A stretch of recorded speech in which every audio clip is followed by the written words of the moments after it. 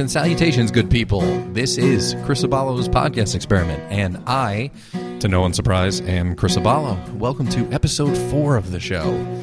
That's right, 4 already. It's kind of weird, considering that I've done now 4 episodes of my own show, and the show I've been doing for years with my friends, the only podcast that matters, is coming up on 140 episodes. It's crazy to think that that has been going on for so long and that this is such a fledgling show, a baby podcast, if there is such a thing. And speaking of which, make sure to check out The Only Podcast That Matters by subscribing on iTunes. You can find it on Stitcher, Beyond Pod, BlackBerry Podcasts, all your favorite podcasting apps, as well as the home at theonlypodcast.com. And I was just on a very funny episode of the show 2 weeks ago, a show called KingCast, which at the suggestion of one of our fans, we talked about what we'd change about the world if we were king of the world, which was mostly filled with kind of ludicrous mandates, but it was a good time. It was just a really fun flight of whimsy to take. So make sure you check out The Only Podcast That Matters every single Friday. And let me take a second to say thank you, because I've gotten a lot of positive feedback from this podcast so far. People are digging the podcast experiment. I've gotten a lot of supportive and encouraging emails, text messages, and various other feedback formats. And I just want to say thank you. Thank you for spreading the word. Thank you for checking out the show. Subscribe on iTunes. Like the show on Facebook. In case you're wondering how to spell the name, it's ABALLO. Follow the show on Twitter at Cape Pod. And check out the home at chrisabalo.com. All right. So to follow up on what I talked about in the last episode, since I mentioned summer movies, and because Iron Man 3 is about to make $1 billion already, I went and saw Iron Man 3, actually on opening day, and I'll be very brief about it. I loved it. I loved the first Iron Man. The second one I wasn't particularly into. I just thought it was kind of weak. And then, obviously, loved Tony Stark and Iron Man and the Avengers. And this was a great follow-up and continuation of the Tony Stark and Iron Man saga. Obviously, Robert Downey Jr. is hysterical and charismatic and everything you could hope for in this character of Tony Stark that we've all come to love. And I absolutely adore Shane Black because aside from writing the first 2 Lethal Weapon movies and then creating that franchise, which is probably my favorite film series of all time, I love all those other movies too. The Last Boy Scout, Long Kiss Goodnight, Last Action Hero. I just love that over-the-top action style with a lot of clever dialogue. And I really loved the first movie he did with Robert Downey Jr. from 2005, a movie called Kiss Kiss Bang Bang, which Shane Black wrote and directed. And it stars Val Kilmer and Robert Downey Jr. And it's kind of I don't want to say it's a noir kind of detective story. It's if you look at it this way, if you like, let's say, a buddy movie, because in a way it kind of is, and you like the comedic sensibility of the Lethal Weapon movies, then you should check out Kiss Kiss Bang Bang. And everyone is falling in love with Robert Downey Jr. all over again in the last 5 years. This is before that. So check out Kiss Kiss Bang Bang.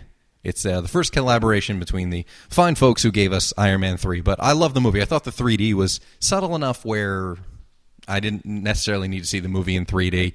It didn't really pop out. But the movie itself exceeded my expectations. I was really looking forward to it, and it delivered. It was definitely worth every dollar. The second thing involves another summer movie that I talked about in the last episode, The Heat, the Sandra Bullock, Melissa McCarthy buddy cop movie, funnily enough. And there was something going on Twitter last week that the Twitter handle at The Heat Movie was spreading around because they were having early screenings in proximity to colleges. And they put up a tweet about a screening near UCLA, and you just had to tweet them and add the hashtag tweet for the Heat. And if you did that, they would send you a link to check out screenings in your area. So I'm close enough to UCLA, being in Los Angeles. So I thought, I can go see this movie a month and a half before it comes out, and for free, I'm in. So I get the tweet and check the link at 6 o'clock and find out that the showing is at 7:30 that night. So I immediately just grabbed my wallet, keys, sunglasses, got in the car, and drove over to the Bruin, which is over in Westwood. And the movie was amazing. Seriously, it was hysterical. Everything about it. You know what? Everything about it was amazing. I don't even need to go into details. I literally hurt from laughing after watching this movie. It was about 2 hours, and I seriously could not stop laughing. And the audience was there. I don't know if everybody was there from the Twitter campaign or not, but honestly, the audience was enjoying the movie. You can tell when you go see something whether or not people are enjoying it. People were genuinely enjoying it and laughing at it and emoting at all the right parts. So the audience definitely dug it. So everybody go see The Heat. Everybody's already seeing Iron Man 3, but The Heat comes out at the end of June. So everybody should go see that because it was amazing. Melissa McCarthy was hilarious. Sandra Bullock is Sandra Bullock, which is everything that is perfect and right in the world. So go see The Heat when that comes out. All right. Speaking of movies, have you seen movies such as The Negotiator, Naked Gun 33 1/3, Addams Family Values, Wag the Dog, or Space Cowboys? Do you watch TV shows like Star Trek The Next Generation, Married with Children, Mad Men, The Office, Desperate Housewives, or Weeds? Well, in that case, you probably know today's guest.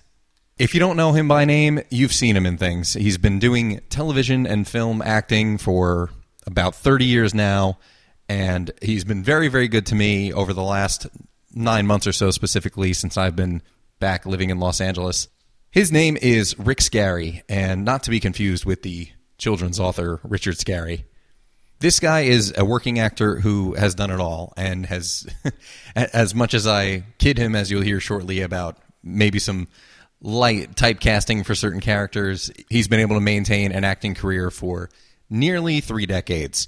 And I thought it'd be fascinating to sit down and talk to him about his certainly long history in TV, film, radio before that, and all the different people who he's met and come across, and hear some really cool stories. You guys are going to hear a lot of cool stuff from Rick because he's been doing this for a long time. He's been around and within show business for years.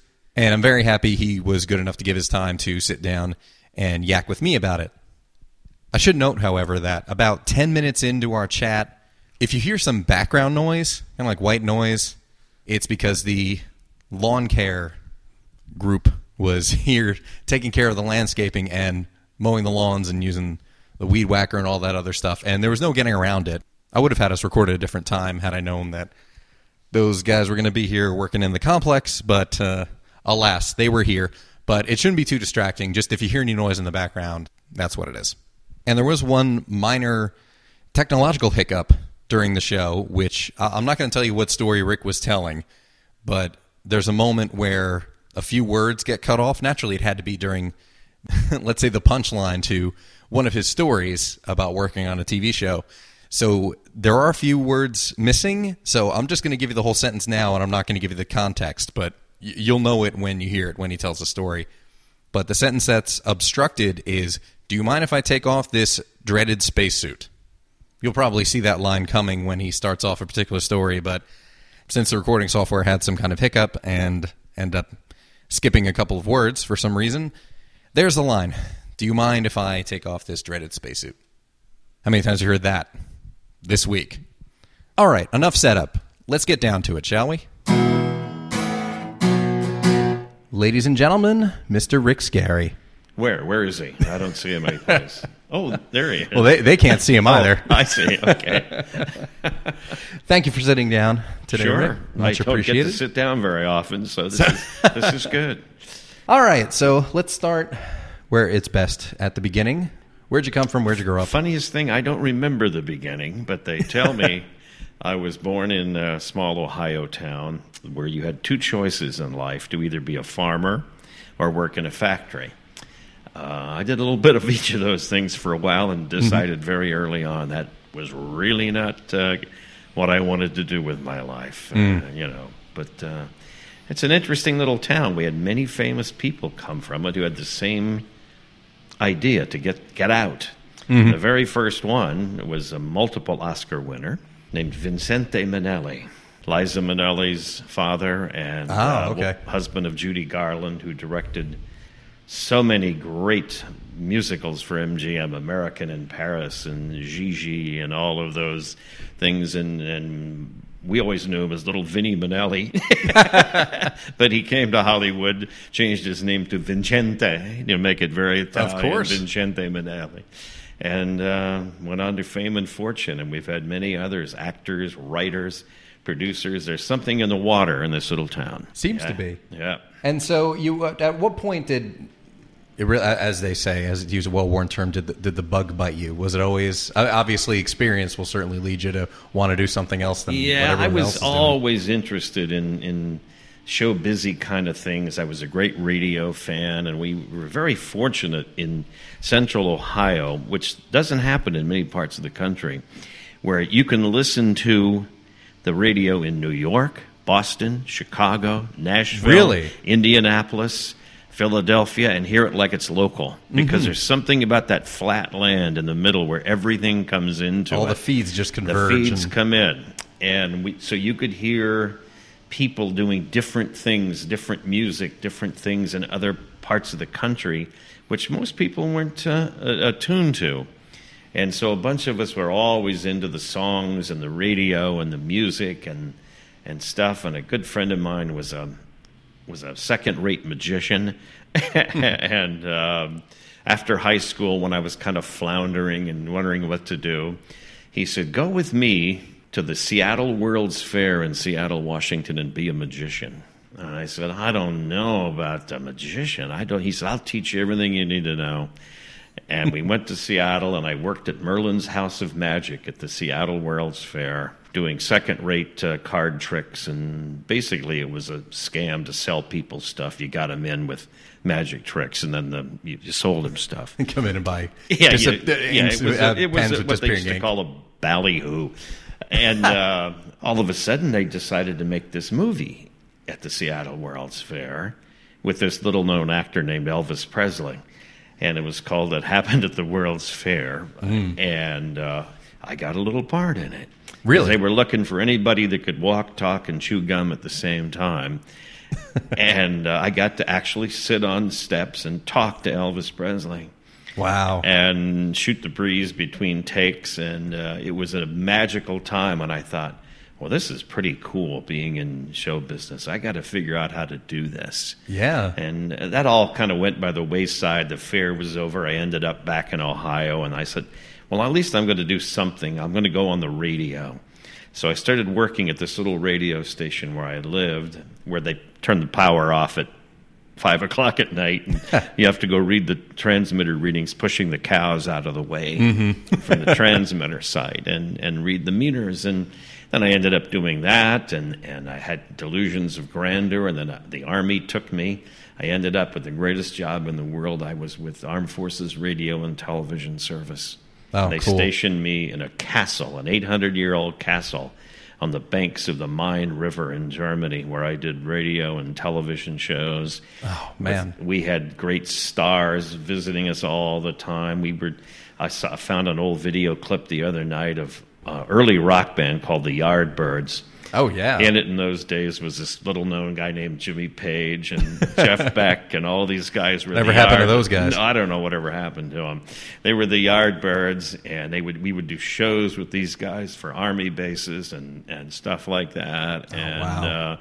And then I just got into it, and when I got out of the Army, came to L.A., which was foolhardy, because they want some farmer from Ohio, but I showed up, got a little job working north Piece of of hay LA. in your mouth and stars in your eyes. Started doing radio in little north of LA in Ventura, worked my way into Los Angeles, had 20-year, very successful career on the radio in Los Angeles, and all this time was studying acting. I was going to night school, as a matter of fact, and got an actual degree in cinema production, film production, more than drama.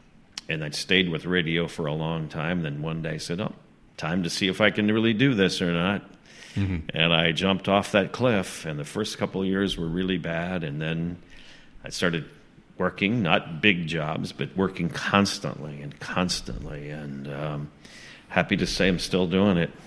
Yeah, definitely. And that was 1988. Yeah, 88 was when I left radio and jumped off the cliff. Man, yeah, I mean, as of now, and listeners, if you go to, obviously, IMDb, and you check out Rick's page, I mean, almost 100 credits listed. And that probably doesn't include everything. It doesn't include everything. IMDb, I've discovered, is like 90% right. But, boy, they got some real stinkeroo information on there. Oh, yeah? That's just not true about people that I know and stuff. They don't verify their facts very well. So you can. It's like any website. You kind of believe it, but not necessarily. Mm-hmm. Yeah, I've got over 150 TV shows now, 22 features, got hundreds of commercials, voiceovers, voice characters, that sort of thing. You were telling me right now you're in a Taco Bell ad campaign, which I haven't seen. Well, it's amazing. I usually do voices on commercials more than on camera, but they hired me to be in this as this surly-looking dad, and I haven't seen it myself, but everybody in the world has seen it, which usually means that I'm going to be getting a nice paycheck real soon. Cool. People from all over the United States have sent me notes and emails saying, I saw your commercial last night. So it's definitely out there. It's for that new Taco Bell tie-in with Doritos. Doritos makes the Doritos. Their shells now so that you have a Doritos shell with the Taco Bell. It's that stuff. I gotcha. Yeah. I was trying to look up because there is for every brand. I think brand. you can see it on YouTube. See, I looked it up, and I couldn't. I actually found it because I wanted to see what it looked like. Did you? I did find it on YouTube. Yeah, I did. Unless I was looking on their channel because I very rarely watch TV when it's broadcast, so I see so few commercials. But I did look it up, and I didn't. Yeah, I found it. It took me a while, but I found it. You're just the curmudgeon dad. Yeah. Sitting there. You sent me a screen cap, and you're just kind of sitting with a disapproving look on your face. Yeah, disapproving look on my face. Doritos are for I'm chips. The first face you see is why everybody notices that I think. I'm the very first frame is me. Oh, okay. So if that's the first spot out of something somebody's watching, they're not going to miss it because there I am. And that's okay. It's you know what? It's a nice departure from, and it was, I actually, scrolling through your IMDb, there's such a huge chunk, particularly in television, where you played priest, minister, things Doctors, like that. Lawyers, exactly. Judges. I never get judges, to be an lawyers. axe murderer, and I've always wanted to be an axe murderer. I guess there's still time. Oh, you heard it here, folks. Yeah. Yeah, if you got a part for an axe murderer. If you need an axe I'll work murderer. for free. If I actually get to murder somebody. Yeah, that's on camera. Yes, yeah. Mm-hmm. Yeah, you know what's funny? My mother watches a lot of the Hallmark Channel movies and Lifetime movies. So when I talk to her, and she's pretty much the target demographic. She likes a story that's you could see the end coming from the end of the opening credits. I know. And those kind of movies where you see the man and the woman standing back to back in the poster and just like, not this one, but that they're going to end up together. I've done 6 Hallmark movies. They like me. I'm very wholesome. She says it all the time when I'm on the phone. Oh, I saw Rick in a movie. He's so wholesome. He's played a minister. Yeah. Is he really that way? No. No, that's why it's called acting, Mom. Yes. But it's funny that I don't know if I guess you wouldn't call it typecasting, but there's definitely a look everybody thinks of that kind of mature authority figure. I hope that sounds. I hope that's treading lightly enough. And most actors takes them a long time to come to the realization that you are in fact a captive to your physical being. Oh, definitely. Because every actor alive thinks they can do anything. Guess what? You can't. Not because you can't play it, it's because you don't look like it. Of course. And only the biggest stars will get transformations with wigs and heavy makeup. They would never do that for a minor player or even a co-star player. It's just unheard of. You must look like the part you're being hired for. Right. That simple. Yeah. Oh, that makes sense. Yeah. Hence the judges and the ministers. Yeah, all exactly. that stuff and lawyers. And I look like one of those guys, so that's the part you normally get. I played a couple of bad guys in my life, but you weren't supposed to know he was a bad guy, so that's the idea. Yeah. Oh, well, there you go. Yeah. See, the axe murderer, that's why it'd be perfect. Yeah, exactly. It's like there's a judge who's taking justice into his own hands. It's one of those trailers you see, and then Liam Neeson's tracking him down. That's it. So TV, you've done obviously a ton of over the years, which, I mean, Married with Children, you were on the Drew Carey Show, and you actually have quite a bit of geek credentials as well, in as much as you've been in Star Trek The Next Generation, Babylon 5, Heroes, and Buffy the Vampire Slayer. Yeah. Yeah, that's absolutely true. And Heroes was a strange one because I don't think anybody saw that as being a success when we first... I was in the very first episode shot after it sold, and it was just another job, you know. And then all of a sudden, I was so fortunate because I just had a very small part in that first episode as a bartender. But what I didn't know when we were shooting it is that it had a crucial story element happening, and they lifted that scene and reused it in 7 or 8 other episodes. Really? And I had to be paid the full rate for all of those episodes. So it ended up being this incredible cash cow. So you know, it's there, and every one of them is considered a full-blown episode for me, and I get paid for all of them. I think it's 8 that they used that scene in as a flashback. That was huge. The first season of that show was massive. It was. It kind of it dipped a little bit because the following year was the writer's strike. But that first year was you couldn't escape Heroes. It's one of those shows everyone was talking about. I was very happy for that. Yeah. Oh, definitely. How much of the time does it come? I mean, obviously, I know you still go for auditioning and all that.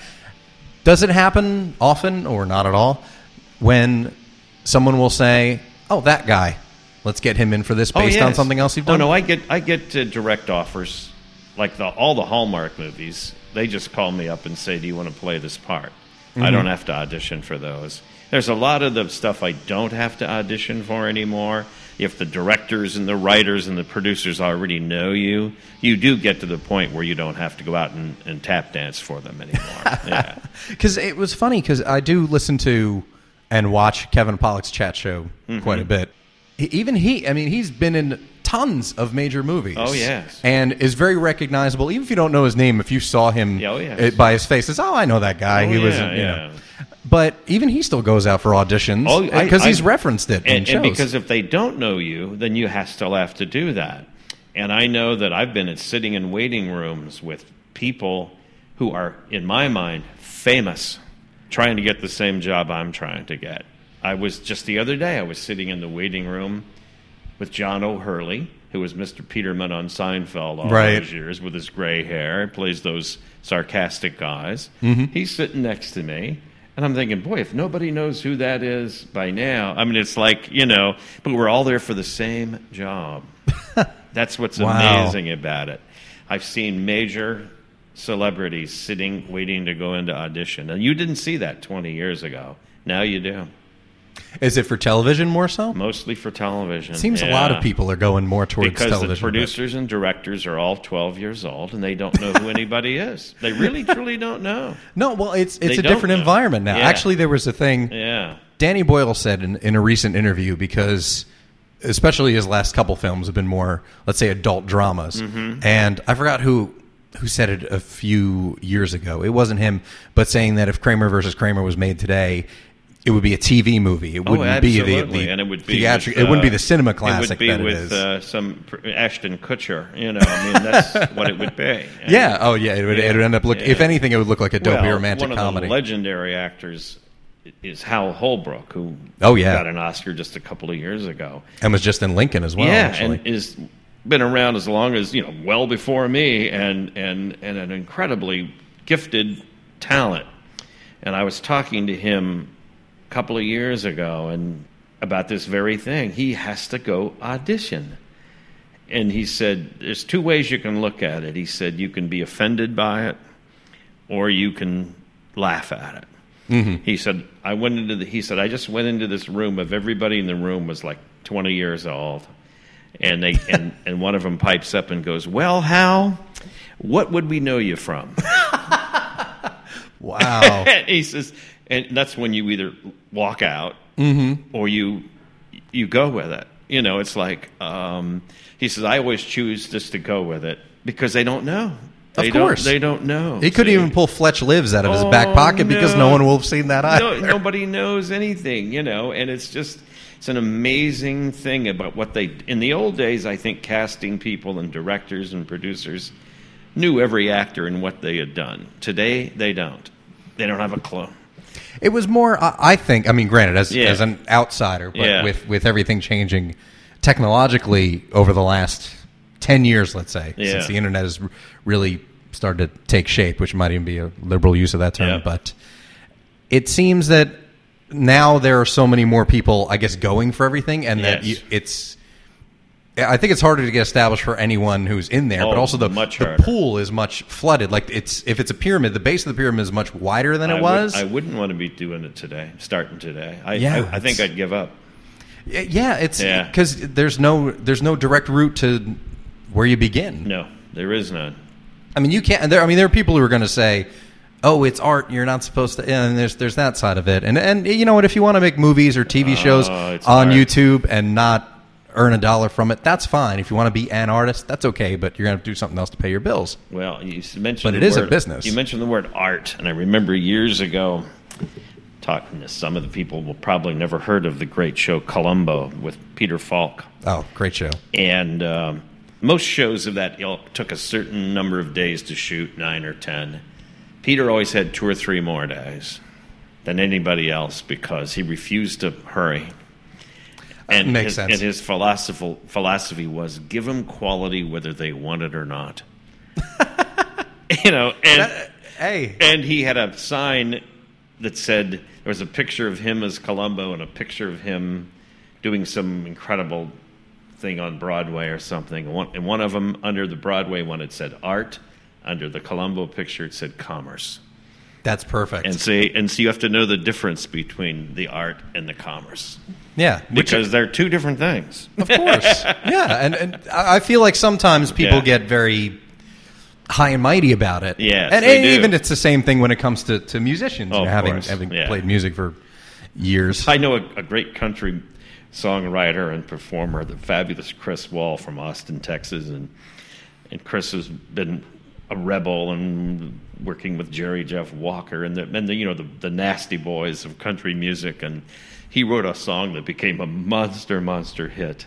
And everybody accused him of being a sellout, and it's done by every country bar band in the world, called Trashy Women. I love my women a little on the trashy side. and every Well, it doesn't get much more commercial than that. And the guy's gotten a lot of money from it, and all of his friends, you're a sellout, Chris. And until the first checks came, he was ready to think he was, and then he said, well, yeah, but... Yeah. this is my retirement fund now, Right, yeah. Well, I don't understand how it becomes somehow... Yeah. There's some kind of stigma attached to making your living doing something creative. Exactly it's so right. weird. Yeah. Mm-hmm.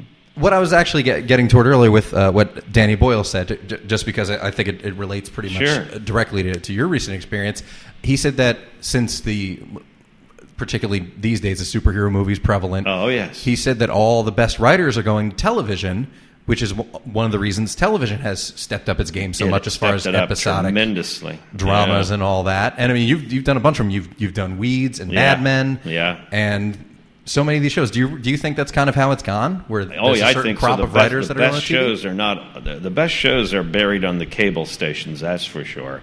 The show that I think is one of the greatest on TV is Justified over at FX. I haven't seen that yet. I think this is show's a masterpiece. Really? And it's Elmore Leonard, so I do think I should check it out for that reason. It's a masterpiece. And in fact, their second season will stand as one of the greatest seasons of television I've ever seen in my life. Really? It was so profoundly done.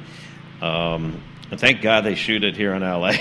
Even though it takes place in the hollows of Kentucky, it's shot in Santa Clarita, just north of Los Angeles, which kind of looks like Kentucky. So it works out really good up there. Yeah. And the outer Los Angeles area. It's just so good. And Mad Men and God, so many other shows. I enjoyed working on Weeds. In fact, I got Mad Men because of Weeds.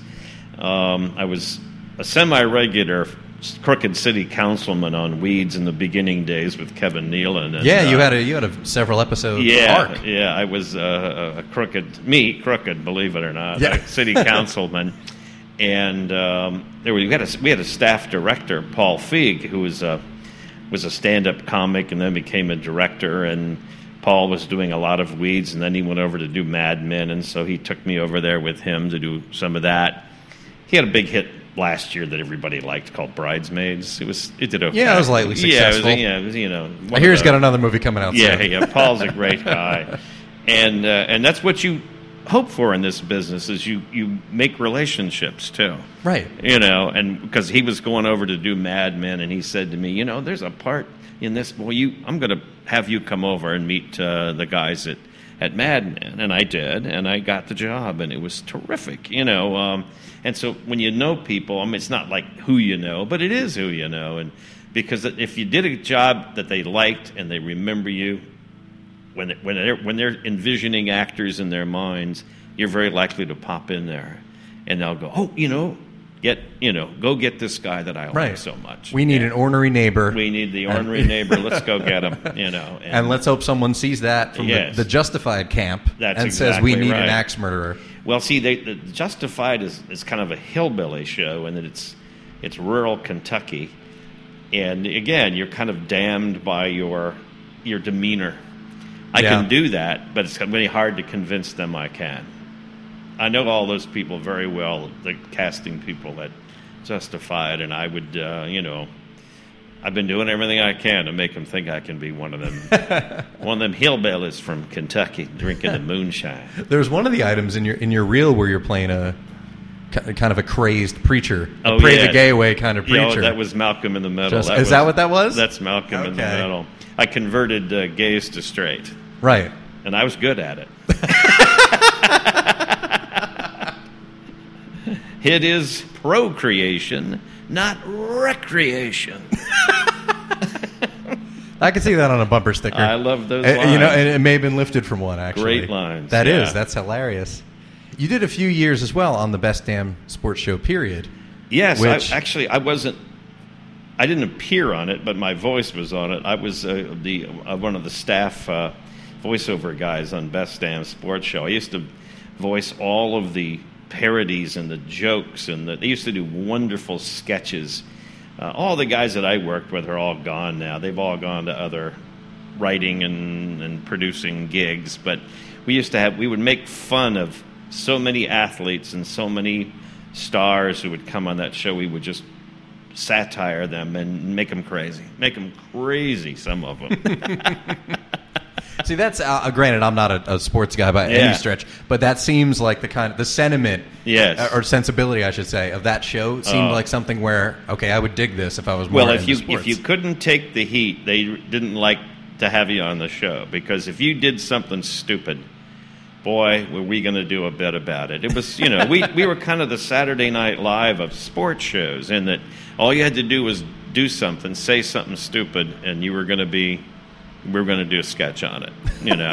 If you got caught drunk or anything, we would. Right, you were fair game. We were fair game, yeah, and we had great fun with that. Great fun. That was a very cool show.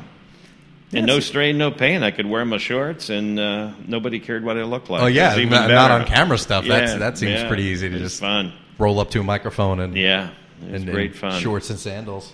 Yeah. I still work for some of those people over at Fox. They went on to other things. This past year, I've been doing promo voices for Glee, and it's the same producer that I worked with on Best Damn Sports Show. So those relationships become important. And there again, he just called me one day and said, you're the guy to do this, so come on over. So. Oh, that's perfect. Yeah, it is perfect. One of the things that I obviously grew up with when sitcoms were also very, very prevalent. I feel like they've gone by the wayside a little bit more, no thanks to reality TV. But that's a whole other discussion. You did spots on Steve Harvey, 2 episodes of the Drew Carey Show. Yes. Those seem to me like that would just be... I don't know, obviously. I've never been to a live sitcom. They were great fun. Those shows were all done... There's only 3 or 4 shows left that shoot in front of a live audience. And I always thought that was fantastic. We always did Married with Children in front of a live audience. We did Drew Carey in front of a live audience, Steve Harvey in front of a live audience.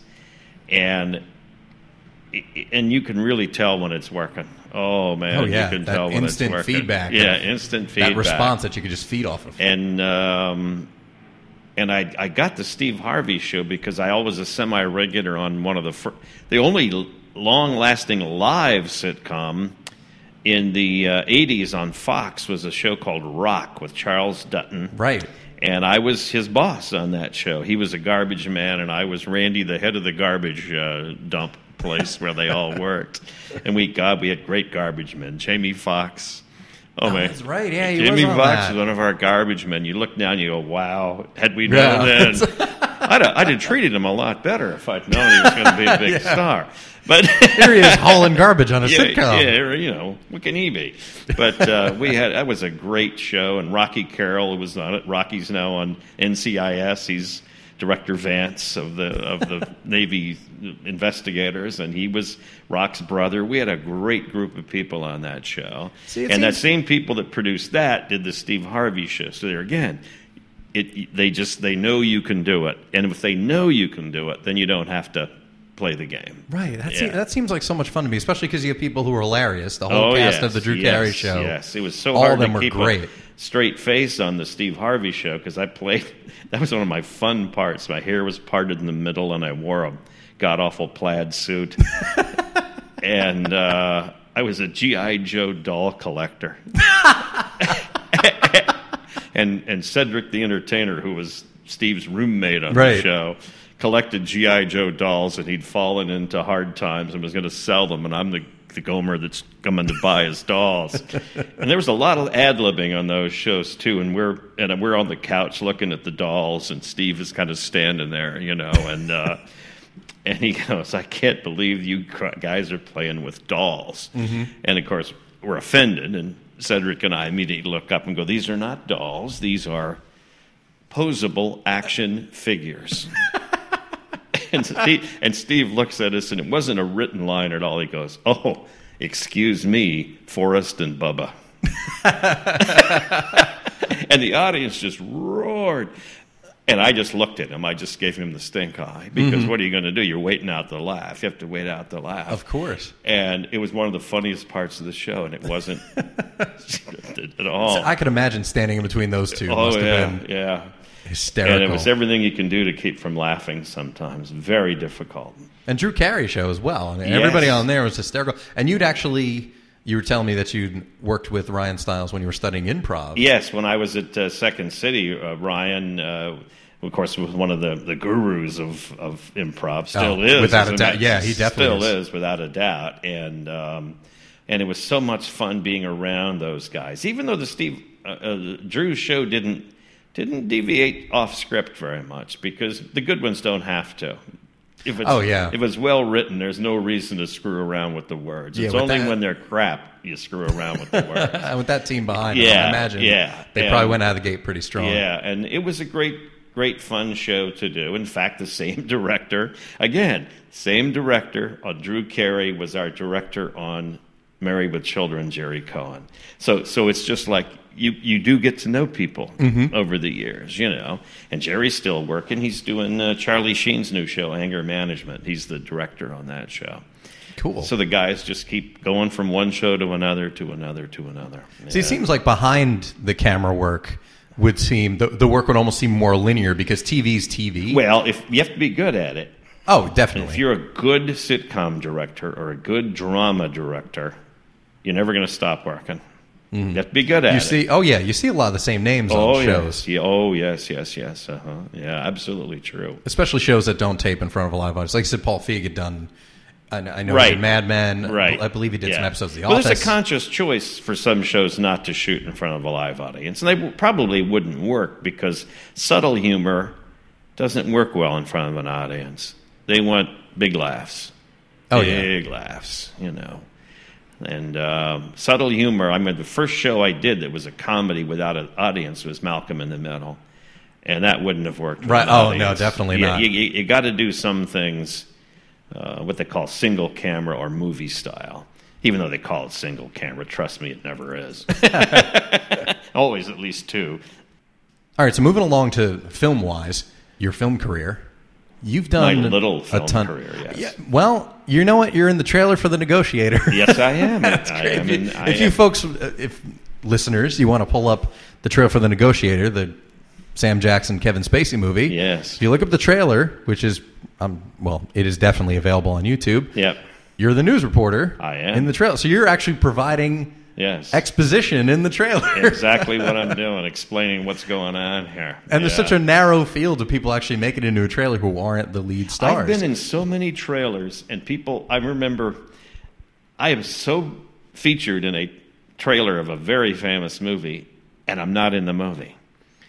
It was the Jim Carrey movie Liar, Liar, which was a wonderful job. I enjoyed that so much. And they were making the trailers for it as we were shooting it. And so I ended up being in the trailer a lot because those were the first scenes shot. Mm-hmm. And there were people thinking I was a major player in Liar, Liar. But what happened was when they finished shooting, and studios demand that certain types of movies be of a certain length. Movies of that ilk, flat-out comedies, they like them to be 90 minutes or less. The director's cut, great guy, Tom Shadyac directed that, was like 145. They didn't just lose me. They lost a couple of name actors, too. They just took, it was another trial. It was a trial that set up the whole movie where you establish him as the liar. Right. Which they just removed the whole entire thing. It wasn't a matter of cutting it, just... And the director called me at home, and he said, it's in the DVD. Yeah, I was going to say, I'm going to have to go fish out my DVD it's in the and DVD. check out It's in scenes. the director's cut DVD, so not in every DVD. Oh, really? Yeah. Oh, okay. So sometimes they have different versions. It's if you have the one that's the director's cut or with the famous, they call it the famous deleted scene in the Easter egg part of your DVD. Right. The famous deleted scene. So I'm still there, technically. And but when the movie came out, and the director called me at home and said, "Man, we got to lose that scene. It's killing me." He didn't want to lose it at all. Right. Did not want to lose it because he felt it was critical. But Universal, in their wisdom, said, "No, it's got to be 90 minutes. It can't be 100 minutes. Right. It's got to be 90 minutes." I mean, to their credit, the movie did great. Well, and there was a reason why they did that, which doesn't apply anymore. Back then, that means you could show it one more time a day in the theaters. Oh, okay. That many more does seats. make sense. Yeah. There was a philosophy that was very dominant then, which has disappeared because nobody goes to the theater anymore. Well, that's true. So they don't care how long it is now. But in those days, if they could show it one more time, it would inflate the gross and the attendance. Right, that's interesting. And it was done for a very specific reason. Okay, Very that does kind of make sense. specific reason. In a case like that, because obviously the scene's set up on the DVD, but you're not featured, let's say, when it airs on TV. No. You weren't featured in the theatrical version. No. So do you get any checks from that because Very it's on little. the DVD? Very little. Okay. Yeah. I was curious. But it was a great experience. I really enjoyed working on that movie. We laughed and laughed and laughed and laughed, and that's I'm sure. the best part of the job. You can kind of tell when you're watching movies, Yeah. and same things with sitcoms. Yeah. You can kind of get a feel for whether or not people are comfortable Yeah. or they're enjoying themselves, or when you see a movie, when a movie has finally been released that you heard, there was tension and these people aren't getting along. and all You that. can see it. You can sense it. You can- It you definitely really can comes out. It sense comes it, across. yeah. I've But only had a couple of bad incidents. Most of the time, it's great fun. you've worked with some amazing directors. I mean, it's obviously high-profile have. directors. You were in Space Cowboys, which is Yeah, a Clint Clint Eastwood movie. Yeah. You were in a Coen Brothers movie, I was a Man Who Coen- Wasn't There. Man Who Wasn't There. I worked with Barry Levinson. Yeah, Levinson. Barry Sonnenfeld. Sonnenfeld, yeah. That was I saw myself the other day on that by pure accident on Adam's Family Values. I love that I'm movie. Joan Cusack's lawyer. I remember, actually, you know what? I pulled that up on Netflix last night. In the beginning and of the watched movie. it. Yeah, it's a kind of a passing shot where she's It walking is, out and of they the use it courtroom. as part of the Regis and Kathy Lee thing, and it's a weird thing, but I again, it was such an enjoyable thing, and Joan Cusack's a nut job, which is great fun. Oh, I'm sure. And a movie like that's really is very silly anyway. oh yeah, and Barry Sonnenfeld who started with the Coen Brothers, Right. shot all of their first movies, and then went off to direct himself. And they Wagged the Dog with Barry Levinson. That's a great movie. Great directors, and I'm very, very happy that happened. Yeah, so even if there's a smaller, let's say your film career is smaller, Oh, yeah. you still got to work with a lot of cool people. I did. It's actually terrific.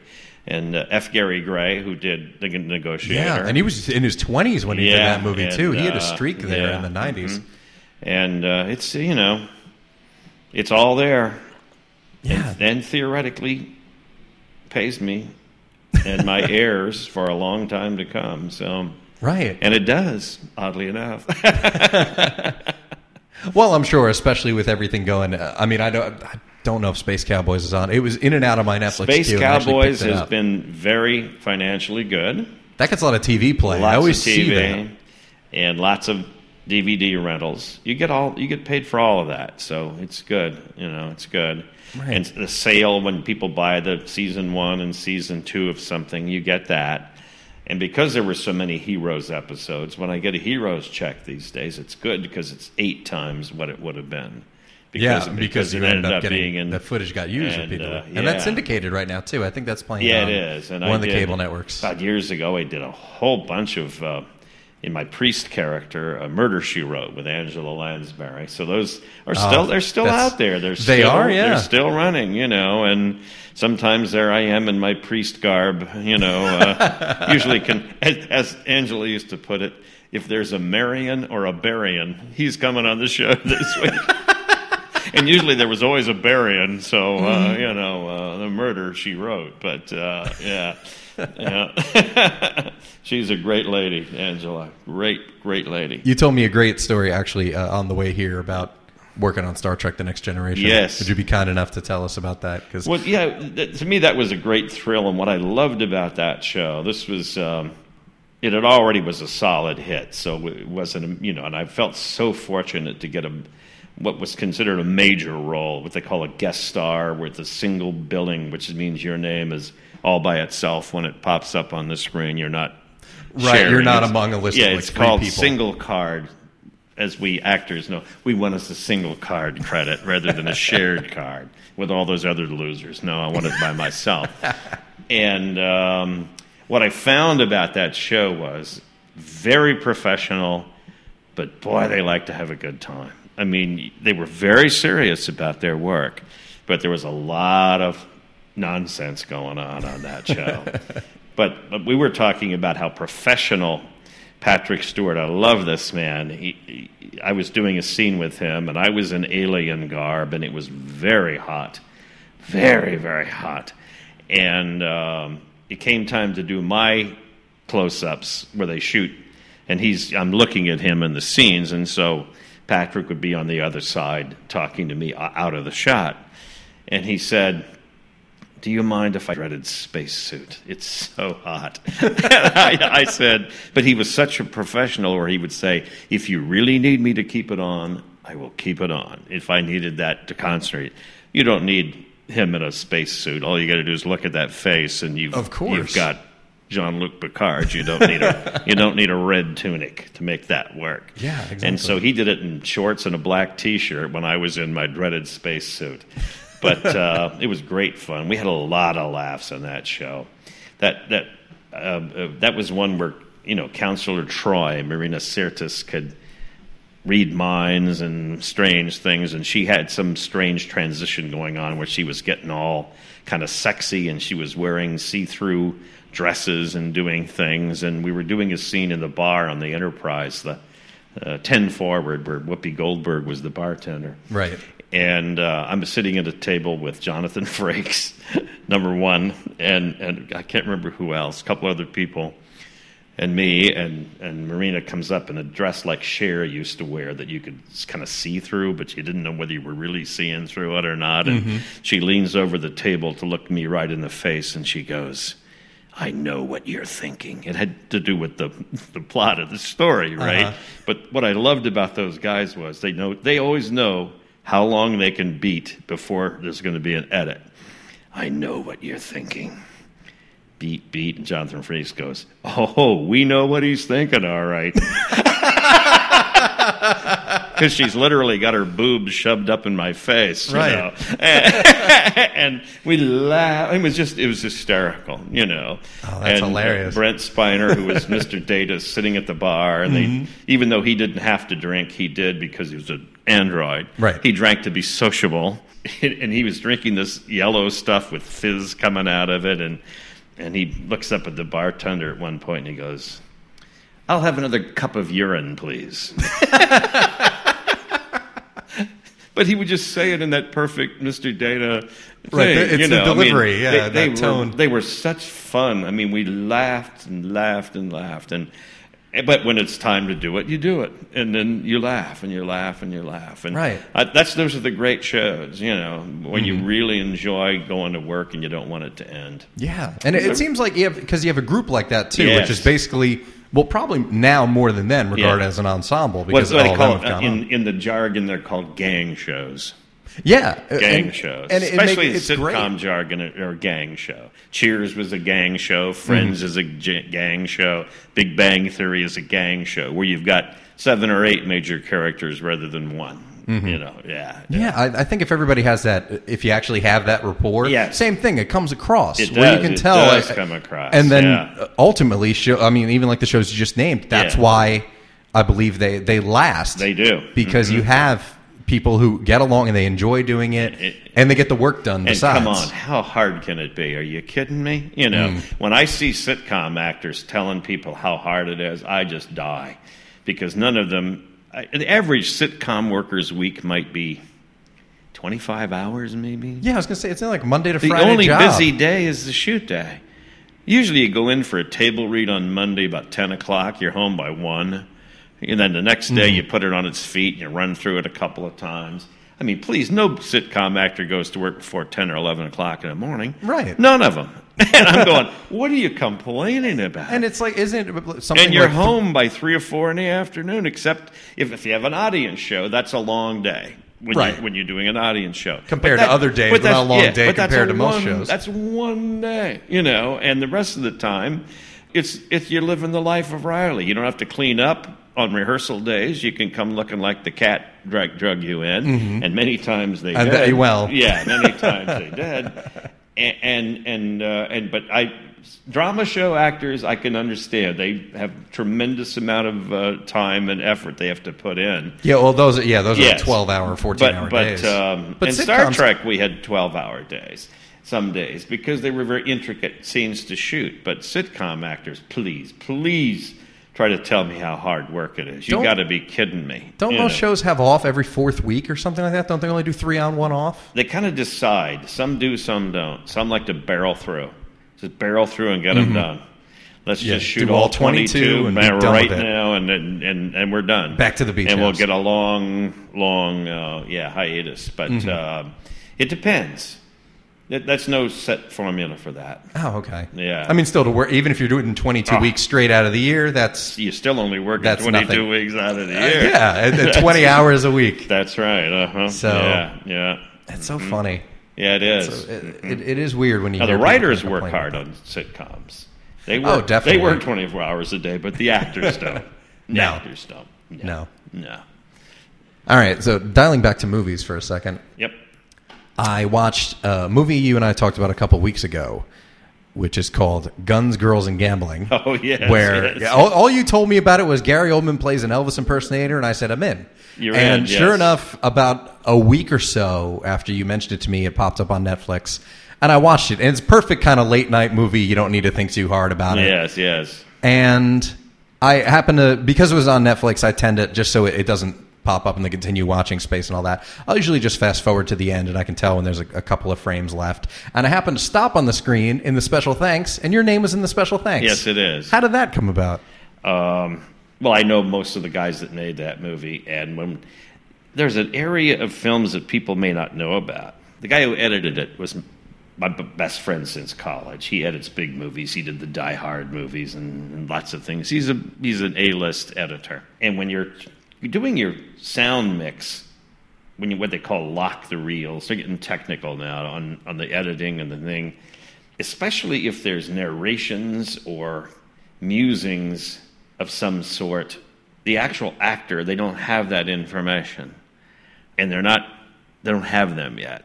Mm-hmm. Because if somebody's coming in to add something, they're not going to do it till the movie's locked at the very, very end. But they like to screen for the producers and for the staff semi-finished versions. I've been the voices of some of the biggest stars in the world in the rough cut. Oh, really? Yes. When they did I think the first one I did for them, it's the same production team usually. Rob Lowe did a remake of Salem's Lot about I remember 10 that. years ago. Yes, I remember and you hear him talk all the way through it. He'll say it was a dark day or something when I arrived in Salem. That's going on while it's getting established and Right, things he's that. kind of setting up a narrative. Yeah. Well, they didn't have that. And they weren't going to get Rob Lowe to do it until the very end, so I did it. I did it for like 10 versions of the movie. It's me. I see. And I did one recently like that, and I did that on. In fact, my voice does still appear in that Guns, Girls, and Gamblers. And Gambling, yeah. Yeah, but I'm not going to tell you where it is. Okay. But yeah, because Christian Slater does narrate the movie, so that makes sense. But I am still. It's somewhat in it too. Okay. And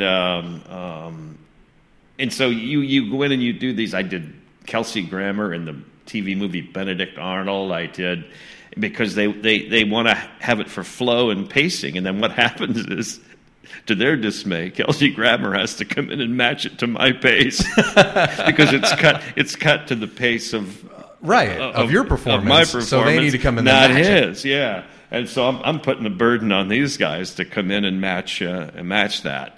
But that's done more than you would ever know, And it's one of those things where they toss you a little money and you're in a booth for a couple hours. It's fun usually, Mm-hmm. and you're trying to get the feeling of it and the way it, it's being said and that sort of thing. And I fell into actually a great paying job for a movie that nobody's ever seen, called Down with Love with Renee Zellweger and Ian McGregor. I do remember that. Big budget movie. It's when I was doing Best Damn Sports Show. And one day we're recording tracks over at Fox, and this guy comes in, he goes, "You're the voice guy for the thing." And I go, "Yeah." He goes, "Do you think you could you sound like those guys that used to narrate the educational films in the 60s, those big, like, and here's Susie learning how to cook in the kitchen with Mom." And I said, "Yeah, I think I could do that." He says, "Well, when you're done here, come down to building 7 or whatever it was." And I went down there, and they were in the edit bay with this movie, and it was all locked, but they needed this big opening thing of the guy talking like this. And the director I can't remember his name. I feel embarrassed because he had a big hit with the cheerleader one, Bring It On, and a couple other. He's a very young guy. Very young guy, yeah. And he did one of them superhero comic book movies too. But they're all sitting there, and I was usually you go into a sound booth, but I'm literally standing behind the editor at the Avid machine, and they hand me this piece of paper, and he plays me the video. It's the opening of it's. And it's like, New York, 1962. I mean, it was this ridiculous, over-the-top performance, right. And it's a wonderful day in Manhattan, and and it's explaining things, and it's cutting through the clouds, and you're seeing New York of that era. And I said, and we stole a line from an old show called Naked City, where I go, "There are 8 million stories in New York." And then Renee Zellweger comes through this door, and I go, "Make that 8,000,001." And it swoops in on this big thing, and the movie begins. And I did this standing behind the editor, and the director goes, "God, that was fantastic." "Did you get that?" And he goes, "Yeah." He goes, "Okay." And I said, "Okay, you want to go in and do it?" He said, "Man, you just did it." That's it. I mean, it was like a 2-minute job, Right. And I signed a contract, and I got paid, and it's still. And somebody must be watching it on rental or DVD. Because I still get on TV money now. from this horrible movie, Down with Love. That I don't think they were trying to copy the old Doris Day, Rock Hudson movies of the '60s. Yeah, real bright colors, and in fact, they didn't have who was their foil, Tony Randall in the old ones, and it was Sean Hayes or somebody in this one, of new type of foil. I can't remember who starred in Down with Love, but I mean, that was one of those things that just fell out of the sky and took a few minutes of my time, and still generates an incredible amount of revenue. And it's amazing. Well, I don't even know if those things are on IMDb. I have no idea. Oh, you're me, listed as for me though, I don't know if. Well, you're listed as a narrator. Yeah. Oh, am I? Okay. Yeah, I just pulled it up like any good show. I'm on the computer. I honestly didn't know if it was on there. So yeah. Yeah, Peyton Reed was the director. That's the guy. And who's let's see, he's directing New Girl. He's still doing it. Directed Yes Man, another Jim Carrey movie. Yes, The Breakup. Yeah, Vince Vaughn. I think his Aniston first movie. one was Bring It On. I think it's made him popular, made him famous, or one of them cheerleader movies. Yeah, and he did do the first Bring It On. Yeah, the first one. Yeah, with in Claire 2000. Kramer and everybody. Yeah, another girl from my hometown, by the way. Who's that? Claire Kramer, who starred in Bring It On, was my little town in Ohio. She comes from there, too. Oh, that's a hotbed. See, people It need to is go a over there, I hotbed. guess, and start digging up. Great digging up people sitcom over. writer and producer Dave Hackle comes from that town. The actress Wendy Malick. Oh yeah, Trying to think of so many people. That little dinky town in Ohio, we had a lot of people come out of there. maybe it's a situation where everybody just wanted to get away from that. I think pocket so. And said, I "I'll think do so. anything. Show business. Let me out of here. It's a better option. I'll join than the this." circus and clean up after the elements. Yeah. The elements? The elephants. That's even better. And the elements as well. Both. Yeah. And the elements, they were a 50s singing group, I think. I'm not sure. Yes. Okay, I've lost my mind officially. That's Okay, fine. okay. This is structureless. Yes, So okay. feel free to just ride the wave of whatever pops in your head. As far as, because you've worked with such a variety of people, as we've just gone over the whole list Yes. of TV shows, movies, and an endless amount of TV, who was great to work with? Is there anybody who The was... majority of people were actually quite good. Even though he's crazy, I love Jim Carrey. Again, another consummate professional. Mm-hmm. And he's not afraid of letting you be funny, too. See, so many funny guys don't want other people to be funny. They want themselves to be funny. He didn't care because he understood that if they're laughing, it doesn't matter if they're laughing at him, laughing at me, or anybody else that's in those movies.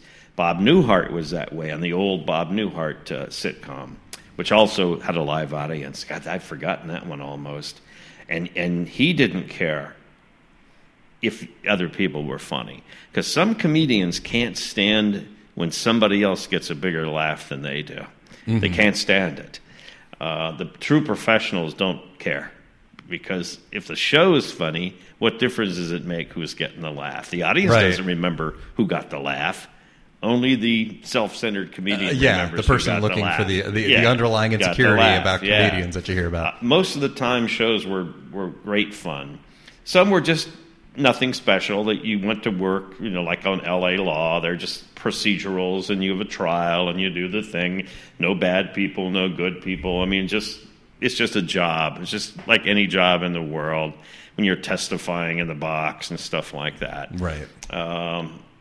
Most dramas have a tendency to be, I don't want to say not fun, but just very matter-of-fact and like doing a regular job. Mm-hmm. But comedies have always been pretty much mostly fun because, how could you be involved in a comedic business and not try to have a good time? It doesn't make any sense. Yeah. Yeah, even though I've heard some horror stories. Yeah, you hear about your show of shows and Caesar dangling I've Mel never Brooks out the personally window and all that. had that at all. I've always found them to be great fun, the comedies. So I don't know. I've only had two instances where I thought somebody was totally out of line, but they're so minor that it really isn't even important, you know. And guess what? That person isn't working and probably never will again. So they got it what they deserve. Yeah. Yeah. Well, it does. I mean, I believe when you get to a certain level, and there are probably few who get there as far as fame. I mean, A-listers who really gets to be an A-lister and stays there for a long time. Probably Will Smith and Tom Cruise are the only ones I can think of who do a certain level. I mean, Brad Pitt can dip into smaller movies and all that here and there and still do the big headline, the big movies. But there are very few who can get there and actually stay there. But I feel like anyone else, if you just genuinely have a crappy attitude, people aren't going to want to work with you. No, not at all. Just like in any other job. And especially in something like television or film, where there are so many people who do want to get in, and probably people are equally as qualified at a certain level or capable of doing it. Well, they used to take a lot more crap from stars. I don't think they're doing it much anymore. I really think they now they don't take as much crap from people as they did. I can 10 see years that. ago. The pool's larger because they don't now. have to. Yeah, they don't have to. Yeah. Oh, you don't like it here? Okay, there's the door. I worked many shows for the great Aaron Spelling, and he was always that way. Man, oh man, one thing an actor didn't do was mouth off or give crap to Aaron Spelling. It just, it didn't work. Yeah, there was that era where no matter all how roads led to- famous you were, the door was always right there. That's good, though. Yeah. Not that you want people to be afraid of it, but it's like, look, just behave yourself. That's it. Some people have learned. I've known a couple actors personally who thought their crap didn't stink and walked off of shows only to come crawling back on their hands and knees when they realized they weren't coming after them. Because this show's only popular because of me. Well, okay then. Let's find out. What? They're not calling. Nobody called. No, nobody called. There are two stories that my sister, who we met through, you two were in the same social circle, that she wanted me to ask you about. One, and she just basically gave me keywords, so I don't know what these involve. I may not even know what they mean, but I'll try. Okay, she says that these will be enough. First one is a story about Janis Joplin. Oh, yes, actually. Well, in my rock and roll radio days, I had a wild and crazy side, as many people did back then. And this was at the Earl Warren Showgrounds in Santa Barbara, California. And anybody outside of Santa Barbara has no idea what that is, but it's where they did big rock shows and arenas and, like a fairgrounds kind of place. Okay. The Earl Warren Showgrounds. And it was when Janis was still with her first band, which was Big Brother and the Holding Company. And Janis was very well known for liking to drink a whole lot and was a tough chick. There's just no way to put anything without just saying how tough she was. And I don't know how to say this without being indelicate. Not a very good-looking woman. In fact, she reminded me of my cousin Joe. But anyway, she drank a lot, and I was backstage at the Earl Warren Showgrounds one night, and Janis and I were drinking Southern Comfort. I couldn't drink that stuff today if my life depended on it. It came up just as good as it went down, though it had a taste. It was very nice. And she was getting a little frisky. And she put her arm around me at one point, and she goes, "Hey, where can a girl go to get her horn honked around here?" and I went, "I don't know. There wasn't enough." I look back on it and think, should I have, I couldn't. Right, I wasn't that drunk, but I kind of should have, just so I could brag. Of course. Yeah. Especially now with, if you knew what was to become of the legend of Janis Joplin, you could say, well, Yeah. Yeah. Oh, that's good. The other one she told me to ask you about was Jesus Christ Superstar at the Gibson Amphitheater. Oh, yes. Well, the Gibson Amphitheater used to be an open air. Yes. It did not have a roof on it. It wasn't called that then. It was the Universal Amphitheater. And it wasn't necessarily built to do rock concerts, which it became famous for. When it first opened, it was an outdoor, I guess it held a couple thousand people. It was pretty big, but it was outdoor. Yeah. It was a true hillside amphitheater outside. And the first thing in there was the touring company of Jesus Christ Superstar, with the original cast, Teddy Neely, all the great people who became famous for that show were at the Universal Amphitheater. And I lived just down the hill from there. And I remember when the show first opened, I'd be sitting in my backyard in the early evening hours and maybe enjoying a cocktail or something, and out of the sky would come, Jesus Christ, Jesus Christ. I'm thinking, whoa.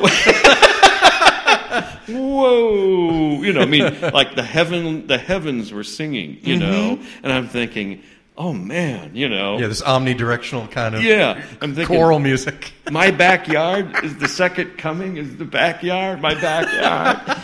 And Jesus is back, he's coming to Hollywood. Yeah, and he's coming to Hollywood. Well, where else would you go these days? Yeah, come on. And until you realize that it happened every night about the same time.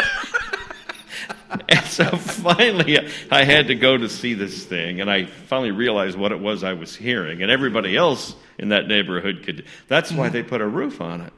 Oh, really? Because every night, anybody that lived within 2 miles of the Universal Amphitheater could hear it. And when they graduated to the rock bands and stuff, holy mackerel! Oh, yeah, that must have traveled. It was, and so they finally had to put a roof on it because people were so outraged with the noise that was coming out of there. And when they put the roof on it, they could use it all year, which they couldn't do the outdoor one. Right, that's true. Yeah. Well, that's where they recorded the first Blues Brothers album. Really? That outdoor amphitheater where, Dan Aykroyd said, here it is, 1977. Right. And then, at the Universal Amphitheater in Los Angeles, Yeah, you're right. And, and Elwood, Jake and Joliet, whatever he said, blues. Elwood Blues and, Joliet. Yeah. And I worked on that movie, too, even though it's not credited. Really? I worked on the Blues Brothers. That was really fun. Oh, I still have one of John Belushi's actual hats, Blues Brothers hats, in my closet. Really? He tossed it at me one night as take home with me, because they had 100 of them, and, they must have, and what'd you do on that? Since it's not credited, we might as well get the record straight. Maybe someone from IMDb will. Well, no, it's correct it. And I shouldn't be credited because I'm not in the movie. I was still very involved in the music and radio business in those days, and they wanted to put together a custom audience for the Blues Brothers concert sequences for the movie. They shot it at the old Hollywood Palladium in Hollywood, even though it was supposed to be Chicago in the movie. It was the Hollywood Palladium. And they wanted a custom audience. And so they came to me and a couple other people at the radio station, and we made our listeners the audience for the Blues Brothers concerts. And I was kind of their wrangler. And between shots, I had to get up and do bad jokes and stories because there's a lot of downtime on movies and stuff, right. And bad jokes. And in fact, I got a real big laugh one night. The band, people don't remember the band leader of the Blues Brothers band. He's been totally forgotten. Was Paul Schaefer. Right. He created that band and basically that act, even though he's long forgotten in those days. In the context of it, yeah. But I only know that from the DVD. It was the documentary. the best pickup band there ever was, without a shadow of a doubt. Was the Blues Brothers? Right. Those were the greatest musicians money could buy. Yeah, that was leaving Dan and John out of it. Yeah, that was any musician alive would want that band to play behind definitely. Them. And we were doing some kind of break, and so I'm getting up, talking to the audience, trying to keep them entertained, and I said, you look around here and look at this great band. There's Duck Dunn and Steve Cropper and Paul Schaefer, and I'm going around pointing people out. And I said, there's 6 of them up here. And what you don't understand is when we started making this movie, there were 12 of them. And we were coming back from Chicago, and we hit the California fruit inspection, lost half the guys. And they actually gave me a rim shot, the drummer. Right, right. I mean, and we had so much fun on that movie, just laughing and laughing and laughing. And it was great. It was just great fun, That would have been a good place to tell the Janis Joplin story, actually. Actually would have been. Say! Yeah. I ever tell you, here's something I can't tell you on the radio? Yeah, that's exactly right. And the station has credit in the movie. Oh, okay. But not me personally. At the end, it says many thanks to that thing in the thing. To the staff of Yeah. I got you. That was basically me. That was you emceeing for the Blues Brothers. The Blues Brothers, yeah. And it was great fun. I was at that recording session that night they did the album at the Universal Amphitheater. Oh, man. Yeah. So you see, you started out sitting on a stoop chatting with Elvis. Yeah. I've been very fortunate. Definitely. Very fortunate in my life. And at the same time, you still have I would say, reasonable degree of anonymity In as much as I don't think you'd be stopped on the street as much as, say, Channing Tatum would. Well, actually, when what happens with a guy like me, and there's a million of us, and I think there's a documentary being made called That Guy. I think it's because there's a bunch of actors, so they would say, that guy, that guy. And it's all these people that everybody kind of knows, but they don't know why. Right. And what they usually think is that you went to high school with them. Like you'll be in a supermarket. Did we go to high school together? Mm-hmm. Did you used to live in my building? Did but they don't know why they know you, but they do. Right. There's a familiarity. They just can't put their finger on it. Exactly. Yeah, and that happens a lot. But I always just go, gee, I don't know. I don't think so. But it happens a lot where people think they know you, but they have no idea why. I got you. Yeah. All right, Rick, thank you very much for coming by. I appreciate your time, certainly, and sharing the stories and all the other good nature. And when will the check be in the mail? It's in the mail. Oh, good. Yeah, okay. it'll happen. Okay, yeah. It's not down with love money. I don't do these for free, Oh, I know it. Okay. Believe me. All right. You got with that Taco Bell money coming in, forget it. There's no reason to jump on somene's Those are free good. podcast. Those Taco Bell things are good. Oh, you're damn right they are. Yes. Until they don't hire me anymore, then yeah. And then you're in a Del Taco ad all of a sudden, playing the surly drive-through guy. There you go. All right, Rick, thank you again for coming by. My pleasure. Really appreciate it. Folks, thanks for listening, and please subscribe on iTunes. Give 5 stars, write a little review, and as always, check out myself and my cohorts on the only podcast that matters. So until next time, for Rick Scarry, this is Chris Abalo, and this was yet another experiment.